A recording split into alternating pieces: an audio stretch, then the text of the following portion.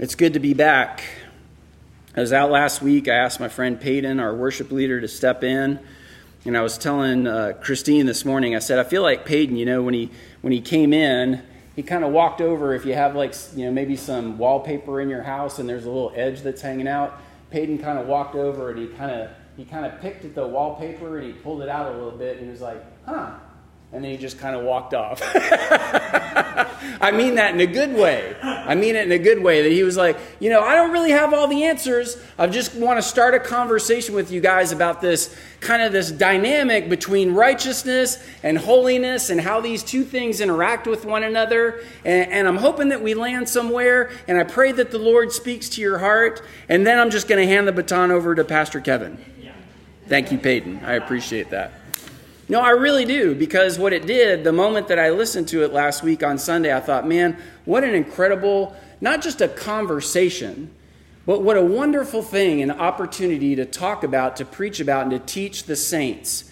This interaction, this indivisibility between righteousness and holiness. We have this title slide up here. It shows righteousness, or righteous and holy, and it says it's indivisible. And then maybe you can't read that, but it says Romans 1 through 5.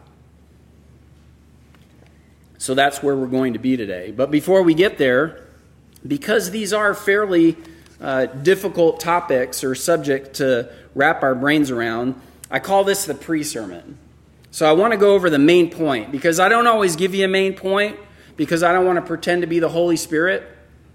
And so if you have one of those sheets that I passed out, I'm going to check them after the service to make sure all your blanks are filled in. And if they're not, we're just going to hit the reset button and start over. And so if you filled them in, then you get an A and you get to leave. And if you haven't, then you're just going to have to come back in and we'll start over.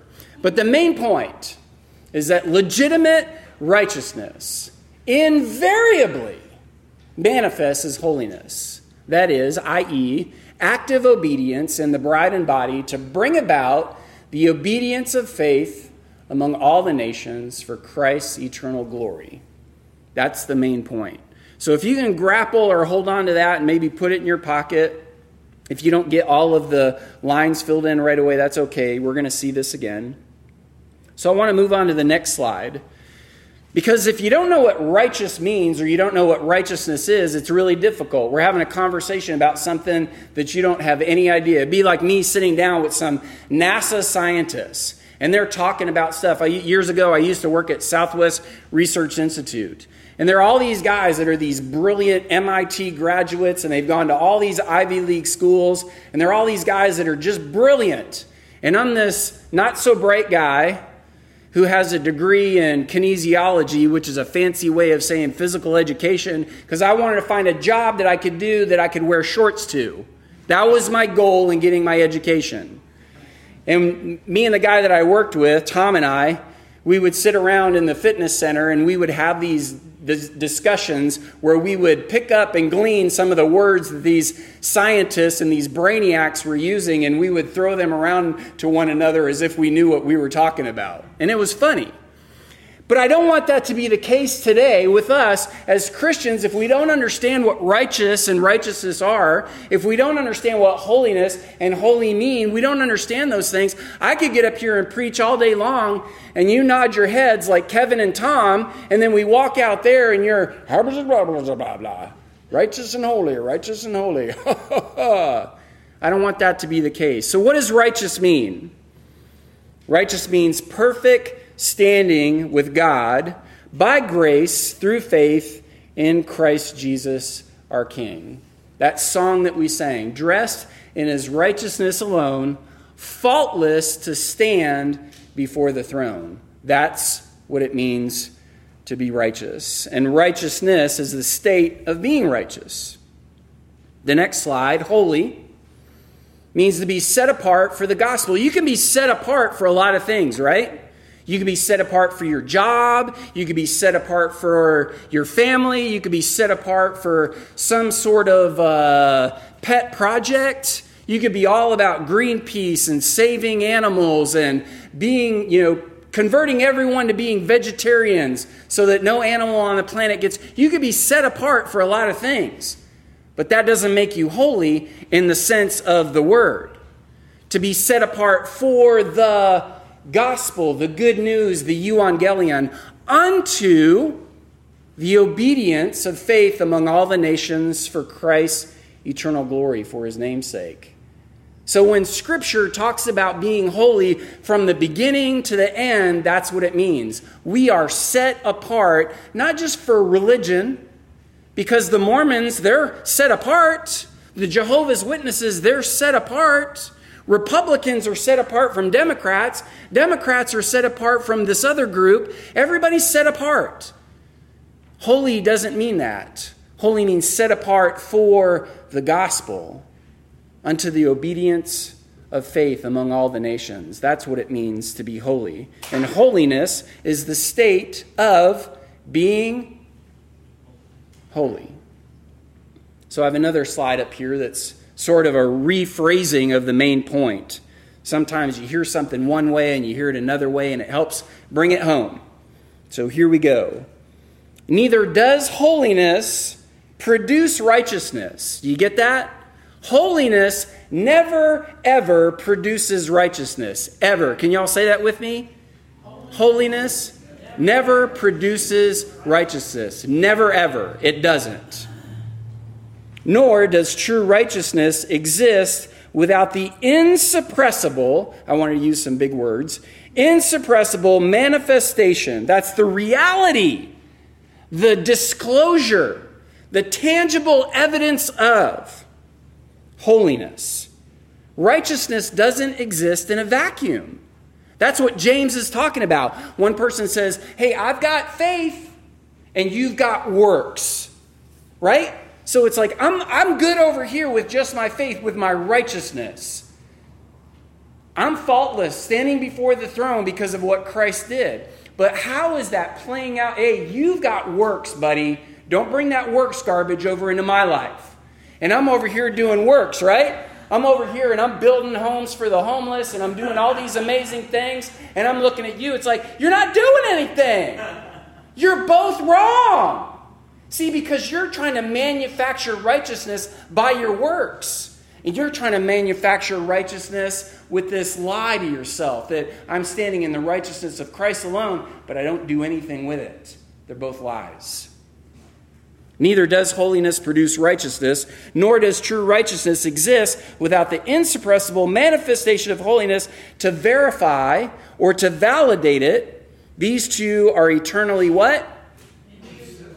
So that's why there's that ginormous picture in the background of those two big, giant Navy battleship links that are stuck together. That anchor chain, that those two things are indivisible. You can't say I've got righteousness, but it's not manifesting in my life. And you can't say that I've got works apart from Christ. Those things are both lies.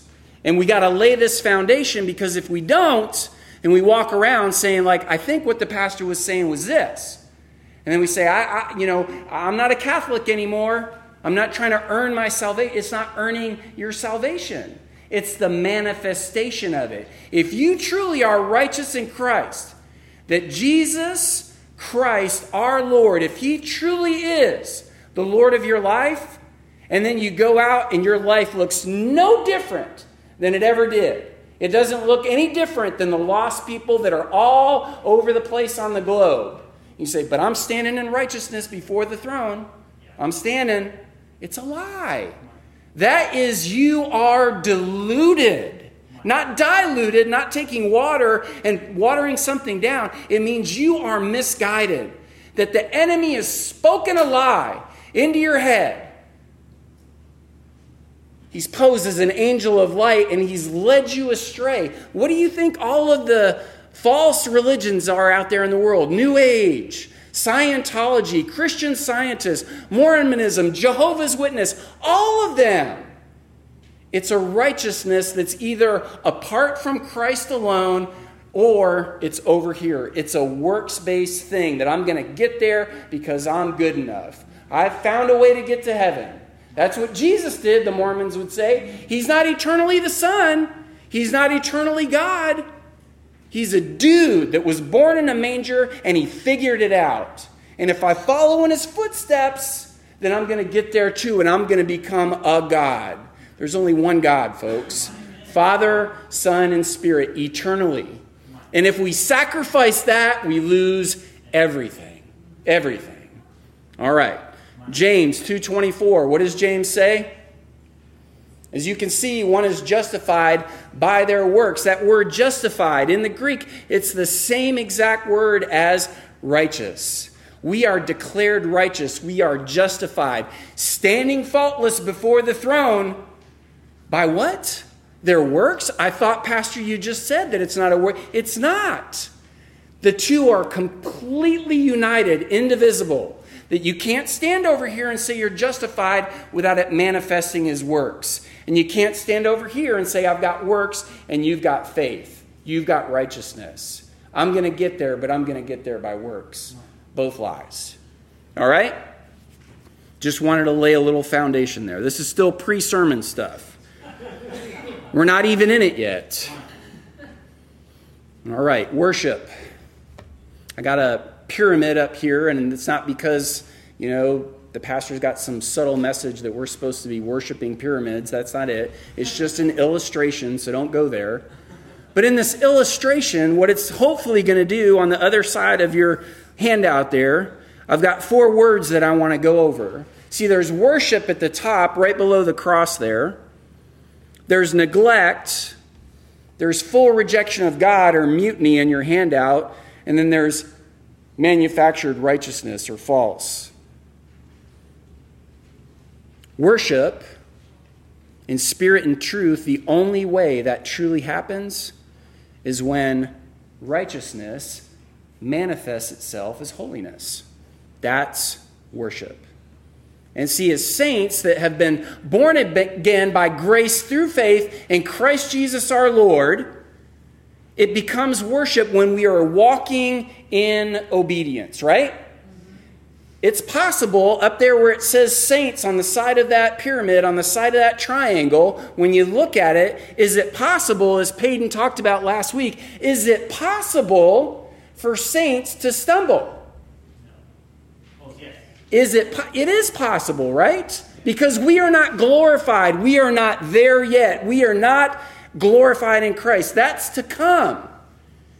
So from time to time, you'll have something you're reading in and through the Word. It might be someone who's practicing an alternative lifestyle, right? And they come to Romans chapter 1, they read it, and they come to the conclusion, God is not honored through this relationship that I'm having. And you have a choice to make. I can either surrender to the authority of the Word, non-negotiable. It's not okay for women to be with women. It's not okay for men to be with men. That's not Pastor Kevin's opinion. That is in the Word. God said it. And we said if God says do it, then we do it. If God says don't do it, then we don't do it. But that sin, if it's a stumble, if it's something that we're doing out of ignorance, you're in that lifestyle, how you verify and validate that you truly are righteous with God is that when something is revealed to us in and through the Word, whether it's in your own Bible time, whether it's in hearing a sermon or in a Sunday school class or in table fellowship, you say, oh, I did not know that. I didn't know that that was God's expectation for my life, that I be a generous giver. I thought it was okay for me to just withhold whatever I want and spend it however I want to do it. I thought it was okay for me to stay home and do my own thing and not be part of the bride and body of Christ. I thought it was okay. And then God reveals in and through the Word that it's not okay. His desire for us is obedience of faith. And that we bring that about among all the nations for His name's sake. How do we do that if it's not happening in our lives? We can't. Those are the hypocrites that Jesus pointed to the Pharisees, and He said, you hypocrites, you cross over land and sea to produce a single convert. See, because you're standing over here, you think that you're justified by your works. that you're adhering to the law, you think you've got the right genealogy, you're scouring the scriptures, you've got things memorized, you've got these oral traditions that you're doing, and you think that's the stuff that's getting you into heaven for all eternity. You hypocrites! You're crossing over land and sea to produce a single convert to Judaism, to the lie that is your religion. And when you do, you make them twice the child of hell that you are. Do you realize that's happening in Christian churches everywhere today? Hey, just ask Jesus into your heart. You're good. You're saved. Now come and sing with us if you want. Stay home if you want. Keep your money. Give your money. God loves a joyful giver. If you're not joyful, then keep it. If you're not joyful about being a steward of what God has given to you, there is a problem. There's a problem. So where righteousness and holiness intersect, where righteousness is manifested, that's worship. Or it can be neglect. We're either ignorant about something. When Job prayed for his children, right? For their unintentional sins, because they don't know. They didn't have scripture. They couldn't go through the word and say, what does God say about homosexuality? What does God say about this? And what does God say about that? They didn't know. They didn't have scripture. So he's praying for his kids that if there's unintentional sin, that God would help them to understand who they are and who God created them to be, that they would repent, literally turn from it, and worship God, standing in righteousness, expressing itself as holiness. That's worship, spirit and truth. So it can be neglect. And if we repent, if we've stumbled and it's been revealed to us, and then we surrender that thing to God, then we're back in worship, right? Even our act of repentance is worship to God. Isn't that incredible? It is. I'm going to skip the full rejection of God one there on the slide, and I'm going to go to the bottom one just for a second. False, manufactured righteousness. That's attempting to achieve some status of goodness apart from Christ and the cross. It can't happen. See, it's not just the Jews that did that. Christians do it all the time, right? Ask Jesus into my heart. I'm good. We're square. I got baptized. I did the religious stuff. I go to church from time to time. That is a manufactured righteousness. I'm doing stuff. Those are the people in Matthew when Jesus said, not everyone who says, Lord, Lord, will be saved. It's not everybody. But Lord, didn't we do some stuff? Here's our resume. But you weren't standing in righteousness. You weren't seeking to accomplish obedience of faith among all the nations. Why were you casting out demons? The reason why the disciples did it in the Gospels is because they felt pretty good about themselves. Hey, Jesus, did you notice what we just did over there? We was casting out some demons. And we even did it in your name, Jesus. Boy, howdy. Wasn't that good? And Jesus is like, I'm not impressed. I'm not impressed at all. Well, it turns out we couldn't get that one. Boy, I don't know why that one doesn't come out. Well, that kind only comes out with prayer. There is no other kind. You were trying to cast out a demon by your own power so that your head would go, woo! I could just picture the disciples one after another standing in line. Peter's like, come out! And it doesn't work. And then he goes to the back of the line. And then you got Andrew, come out! And it doesn't work. And then he goes to the back. And they're one after another. And the dad's saying, it's like, well, they tried, but it didn't work. It's because they weren't doing it in righteousness. We cast out demons. We prophesied in your name. We did great miracles. So what? What I asked you to do was to bring about the obedience of faith among all the nations. Not to be like Simon the sorcerer and give yourself a big head because now you've got power. Never asked you to do that. And so what does King Jesus say? I never knew you. Away from me, you evildoers. False. Pharisees, moralists, Christian cultists. And then there's mutiny, that full rejection of God. That's our state of total depravity from the time of conception, right? Psalm 51:5. David writes this psalm and he says, surely I was sinful at birth, sinful from the time my mother conceived me. And there's a lot of people in this world, right, where I get to make my decisions. I get to be the captain of my own ship, master of my destiny. I'm in charge. I'm not responsible for what Adam did. Well, if you can't accept the fact that you are guilty in Adam, how do you wrap your brain around the fact that you are righteous in Christ? We don't want the bad stuff. We just want the good stuff, right? We all come into this world, and even if you reject that, even if you do, just the fact that you reject it means that you're a sinner. You reject the truth of God that is revealed in and through His Word. There's no one righteous, not even one. Full mutiny. All right. That's the pre-sermon. That's the pre-sermon. Now we're going to get to the sermon. So if you have a Bible with you, and I pray that you do, turn to Romans chapter 1. Primarily in 1 through 5, but I'm going to go a couple of other places really quick. Verse 1, Paul's writing to the church in Rome, and he says, Paul, he's identifying himself, that's who the letter's from, and his designation for himself is a servant, a doulos. Maybe your Bible says slave. The problem with saying slave is that in our culture, because of what happened to the African American people, the people that were brought over here, you have folks that read slave and they immediately, that's the lens that they look through. That's not the kind of slave that Paul's saying he is. He's a willing bondservant. He's a doulos. He says a servant of Christ Jesus. Called to be an apostle, lowercase a, okay? Lowercase a. We're going to get to that in just a second. A sent one and set apart. The HCSB translates it singled out. Horrible, horrible translation. If your Bible says singled out, scratch it out, please. See, because if it says singled out, what it causes the reader to believe, oh, Paul's been singled out, so I'm free and clear. That's not me. But he says that it is because he goes along a little bit later and he says that's all of us who are in Christ Jesus. Called an apostle, a sent one, and set apart. Not singled out, set apart. That's hagios, that's holy. For God's euangelion, the gospel, the good news.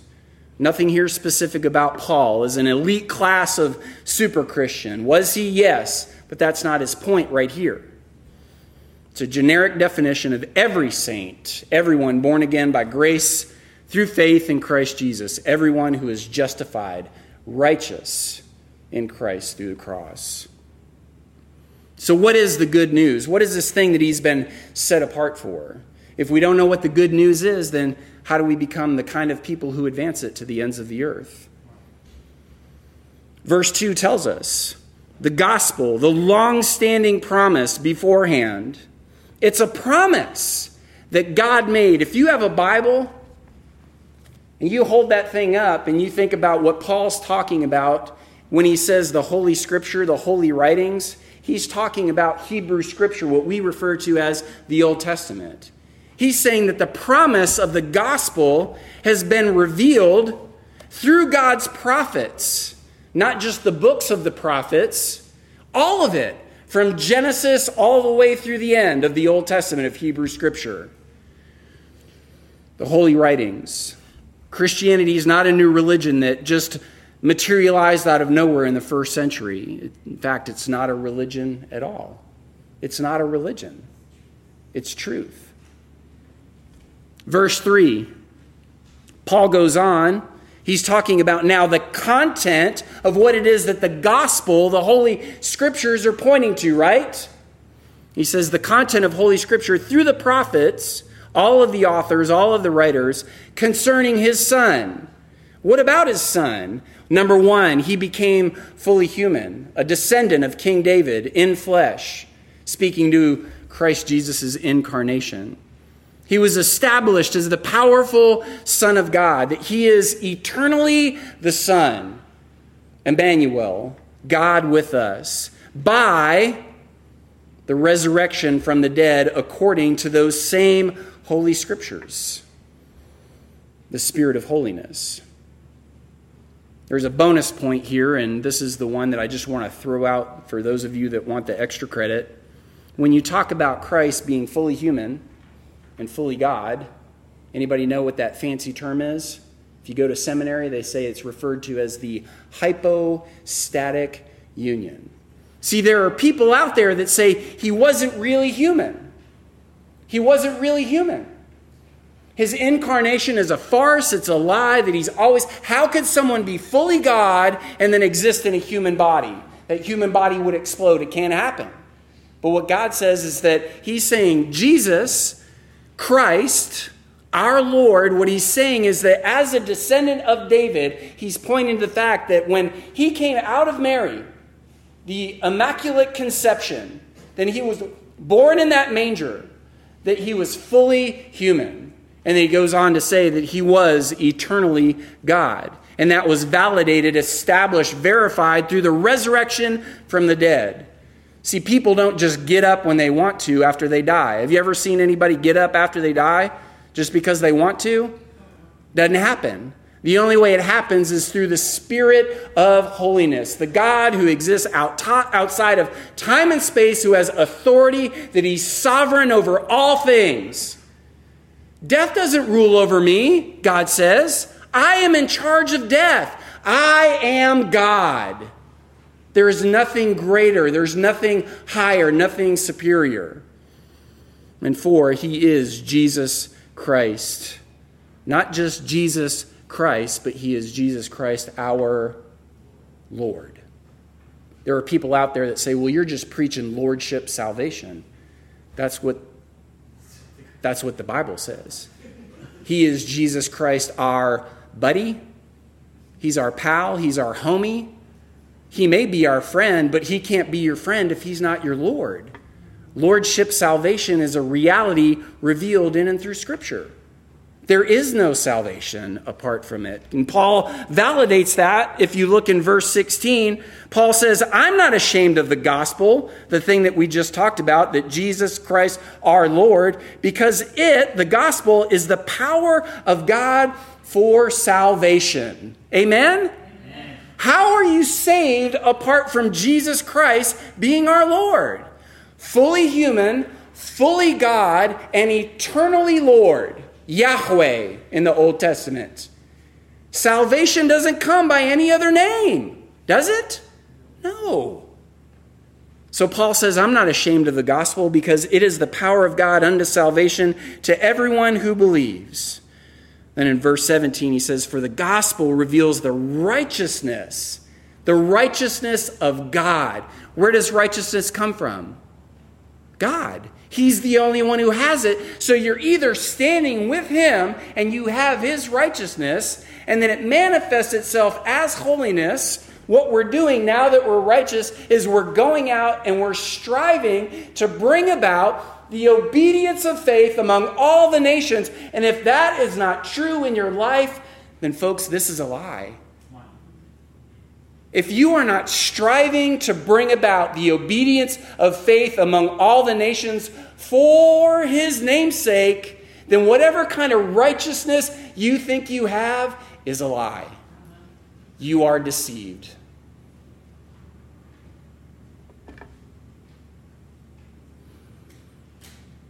That's the gospel, and that's the thing that Paul says he's not ashamed of. And this is where it all comes together. Verse 5. Whew. Through him. Who are we talking about? Who's the him? Christ Jesus, our Lord. Christ Jesus, our Lord. Through him, we have received what? 2 things.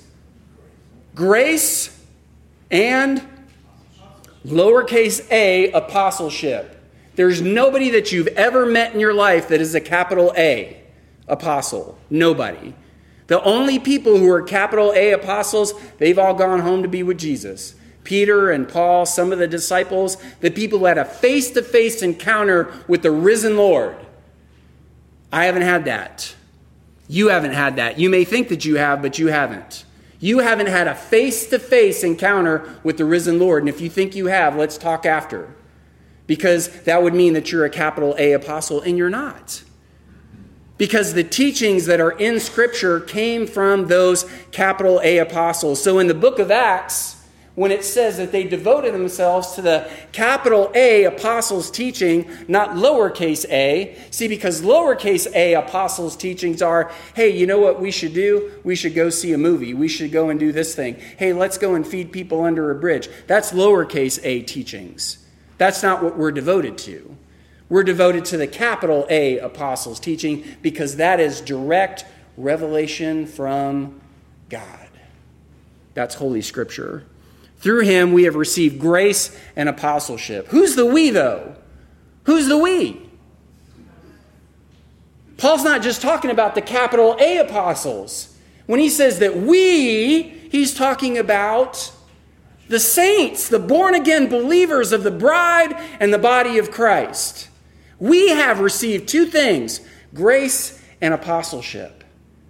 You can't have grace, righteousness, apart from apostleship, holiness, that's actually verifying the fact that grace is alive and it's been received in you. We've received it. If I were to take a ball and throw it at Peyton right now, and he sat there and he didn't move and it hit him in the face and fell on the floor, did he receive it?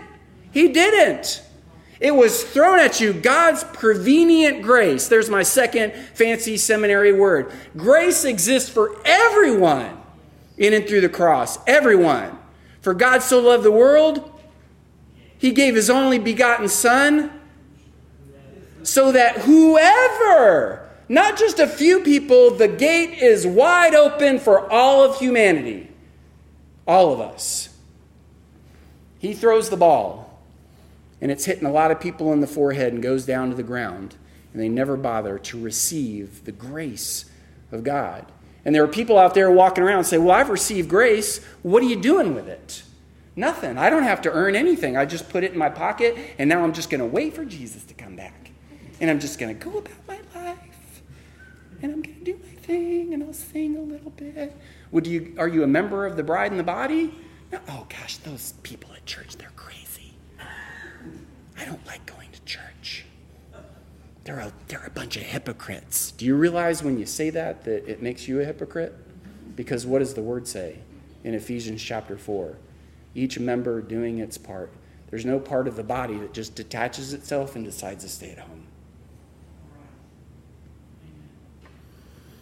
We who, to all in Rome who are loved by God to be called saints in verse 7, that's not just the Romans. See, because while Paul wrote to the church in Rome, he wrote to them, it's for all the saints, right? All saints have two distinguishing characteristics. They have accepted, they have received, they have caught the grace of God. Amen? They are righteous. And to verify, to validate, to prove that you are righteous, what do? You live as a lowercase a apostle, a sent one. You are now holy, living it out to bring about the obedience of faith among all the nations for his name's sake. If you're not doing that, it's a lie. As I shared with those little kids, the one job that I've given you, Connor, is to go out and to do that thing. Well, I did this other thing, and I thought it would be a good idea if I did that. Well, I got ready to do the thing. None of those are substitutes for doing the thing that the Father has asked us to do. You remember in Isaiah, what more could I have done than what I've done already? When I expected a yield of good grapes, what you're producing are sour ones. Because you're sitting there telling me, well, hey, Dad, me putting on my shoes, that's the same as, picking up the stuff in the backyard that you asked me to. It's not. Mowing the yard is the same thing as doing, no, it's not. Doing this thing over here, doing my sister's chores, that's the same thing. I built an ark, I built a temple, I fought a giant. Those aren't what the things that God asked us to do. What God has commanded us to do is to bring about the obedience of faith among all the nations. That's Holy 6. Verse 6, this includes all y'all. That's the original Greek. Includes all y'all who are among those called to belong to Jesus Christ, our Lord. Grace and apostleship, righteous and holy. And what did we say those two things are? They are indivisible.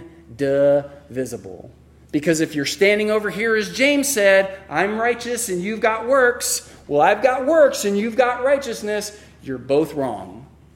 See, because if you're righteous, it manifests as holiness. And if you are holy, it doesn't earn you. It doesn't reverse engineer righteousness. What it does is it validates it. It validates it. Title slide up here. In closing, I love to end with questions, open-ended. Are you manufacturing your own righteousness apart from Christ, hoping that your goodness, maybe even your church stuff, will make you acceptable to God? Oh no, Pastor. Oh no, Pastor, that wouldn't be me. Are you truly manifesting holiness by God's definition? Not yours, not mine, but what the Word says. God's definition, His expectation, bringing about the obedience of faith among all the nations, not attempting to reverse engineer it. Have you been unaware of what God expects of you? Have you ever stumbled along the way? I have. Welcome to the club. But see, it can't stay there. Once it's exposed, what saints do is what? They repent, it becomes worship, and they validate their righteousness through their action, through their works, their holiness, their deeds. Are you righteous in Christ? The answer comes in answering, are you personally invested and involved in bringing about the obedience of faith among all the nations as a member of Christ's body and bride for His name's sake? Let your response to that truth be your spiritual act of worship today. My hope is built on nothing less than Jesus' blood and righteousness. I dare not trust the sweetest fruit.